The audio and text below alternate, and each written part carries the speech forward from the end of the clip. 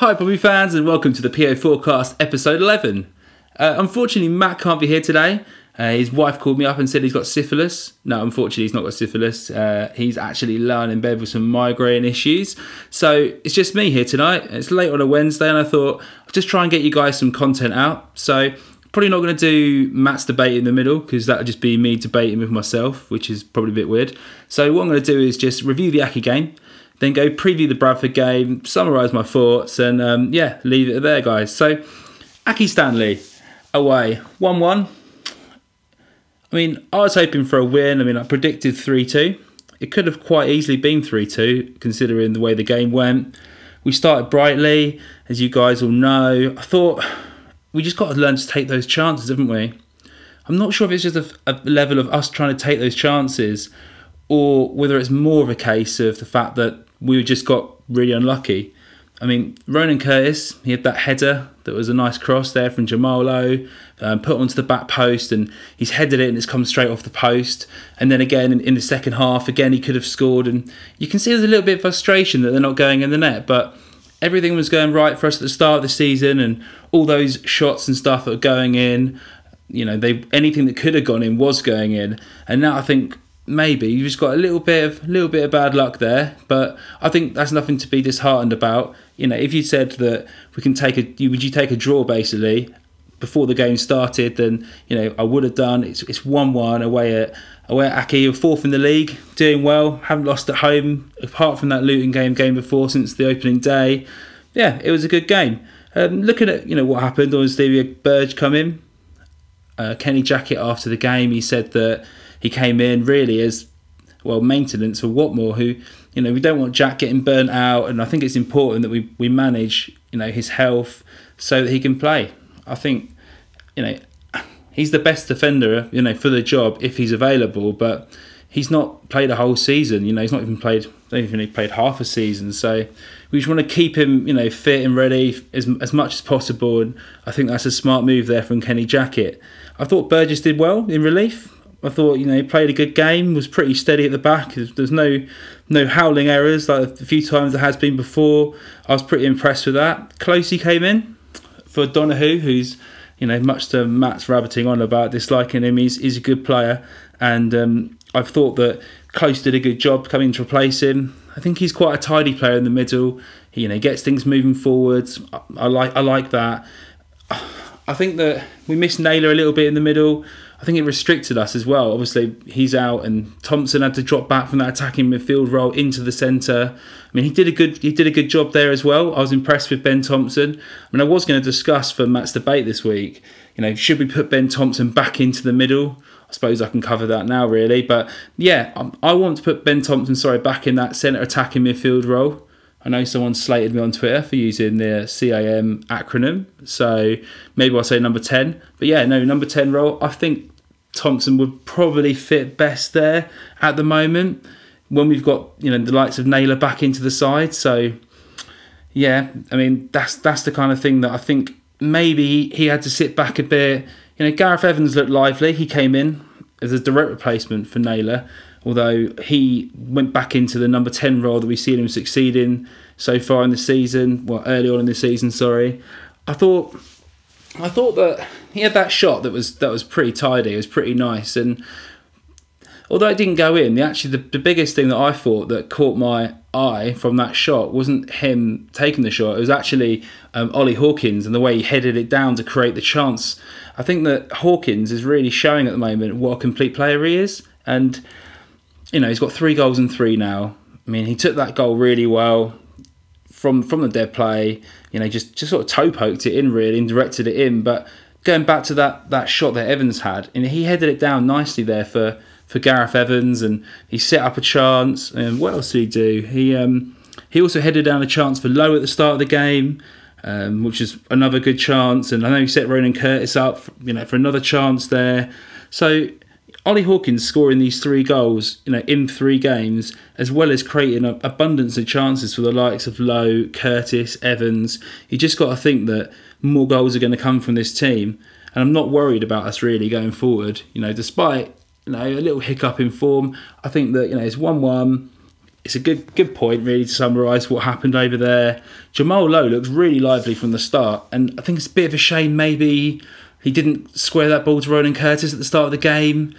But, you know, when he was in the corner flag and, you know, he thought he lost the ball, he won it back and he dribbled it back into the box, and there was not very much room in front of the keeper. And obviously he can score from those sort of narrow angles, but I just wanted him really to square the ball there. And I think Ronan Curtis had his arms in the air, screaming for it. But yeah, these chances are going to go in if we keep creating them. And I think that the likes of Lowe and Curtis will start converting these chances that Hawkins is making. And the fact that he's heading home and even scoring with his feet now as well, you know, only bodes well for the team going forward.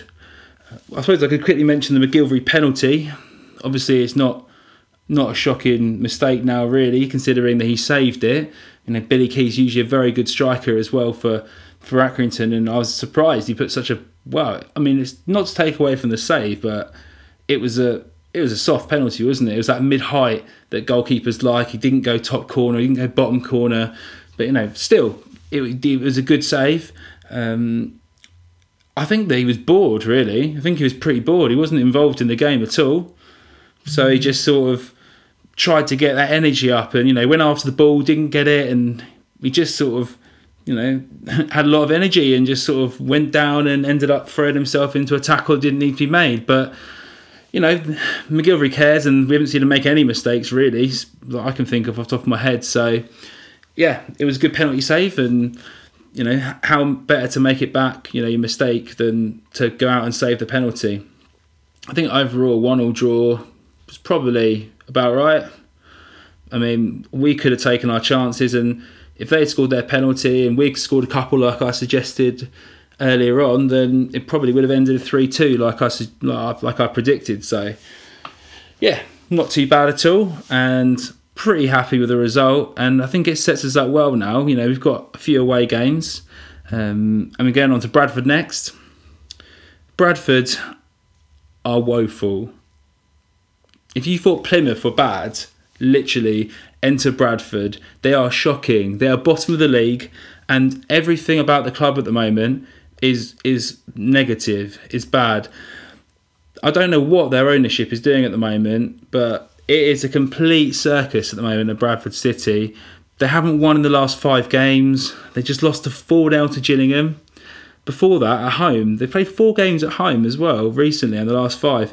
They lost to Coventry 4-2. Connor Chaplin got a goal for those who are interested. Lost at home to Rochdale. I mean, we saw what Rochdale were like when Pompey played against them, 2-0. Lost to Oldham 4-1. I mean, and then lost at home to Sunderland 2-1 as well.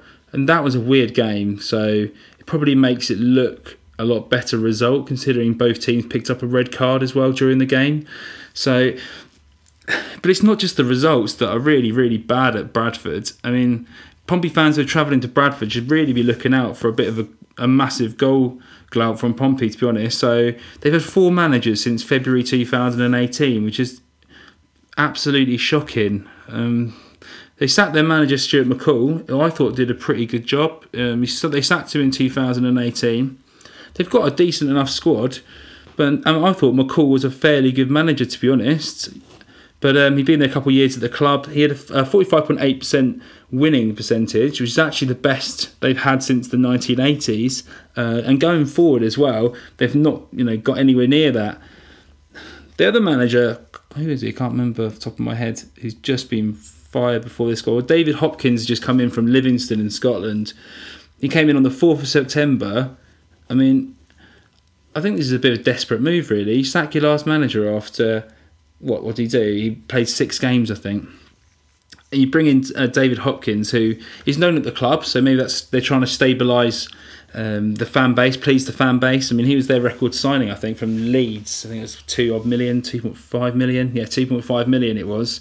So he's known around Bradford, so maybe that's why I thought about bringing in that type of manager, but he's not been any better. He's won 1 game since becoming manager. It's absolutely terrible, literally.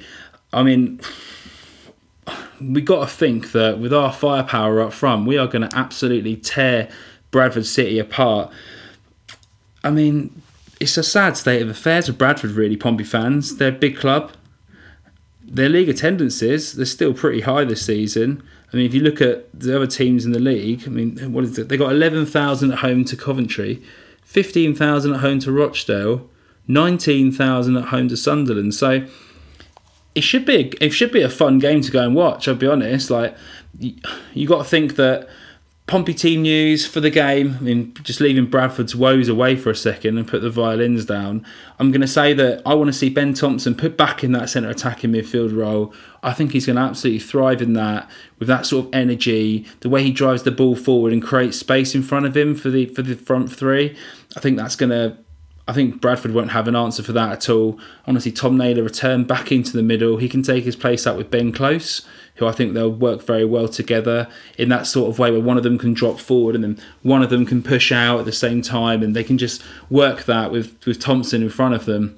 I think that, you know, we can keep Nathan Thompson, I believe, picked up a suspension, so he will be out, unfortunately. No surprises there that he's picked up his 5th booking of the season. You know, he'll be missed, but Walks will come in and do a good job. Hopefully I think the Watmore probably will return to the team. I haven't heard otherwise. I think Burge did well in his, coming into the team and everything, but I think when fit, let's see Jack back in the team. I think he passes the ball out of defence better and allows us to hold possession and progress up the field a bit better than Burge does. Although you might argue it's easy competition, so maybe you just want to stick with Burge what's working and get him some game time and let Jack rest up a little bit as well. Apart from that, I think it's pretty much just get out there and convert these chances. Bradford have literally conceded a lot of goals this season. They've got a minus 18 goal difference. They've played 16 games, won 3, drawn 1, lost 12. So just let that sink in. I mean, the player to watch I can see off their team sheet is going to be Owen Doyle, who Pompey fans know. But, he can score goals at this level. But if he's the biggest threat you've got to worry about... I mean, when I was back at sort of Pompey play Wickham, I remember I went and spoke to him and I got a photo with him, which I think I've put on Twitter at some point. And he said to me, I had a little chat, and he said, "Don't you worry," he goes, "I promise I'll score loads of goals for Pompey." Well, he didn't, and so far he's got 3 goals for Bradford, and I can't really see him being the thorn in the side of Pompey against Bradford. But at the same time, I suppose ex-Pompey players always like to come along and, stick one in against Pompey. So if you've got a spare £1 or whatever you like to put on yourself on betting, bet responsibly, I suppose, as I say, then, maybe Owen Doyle's a player to watch out for. Yeah, anyway, I suppose it's not been very long, this episode, because I haven't got Matt here, and I'm sort of just talking into the microphone myself. So I'm just going to summarise that I think the Bradford game, my predictions...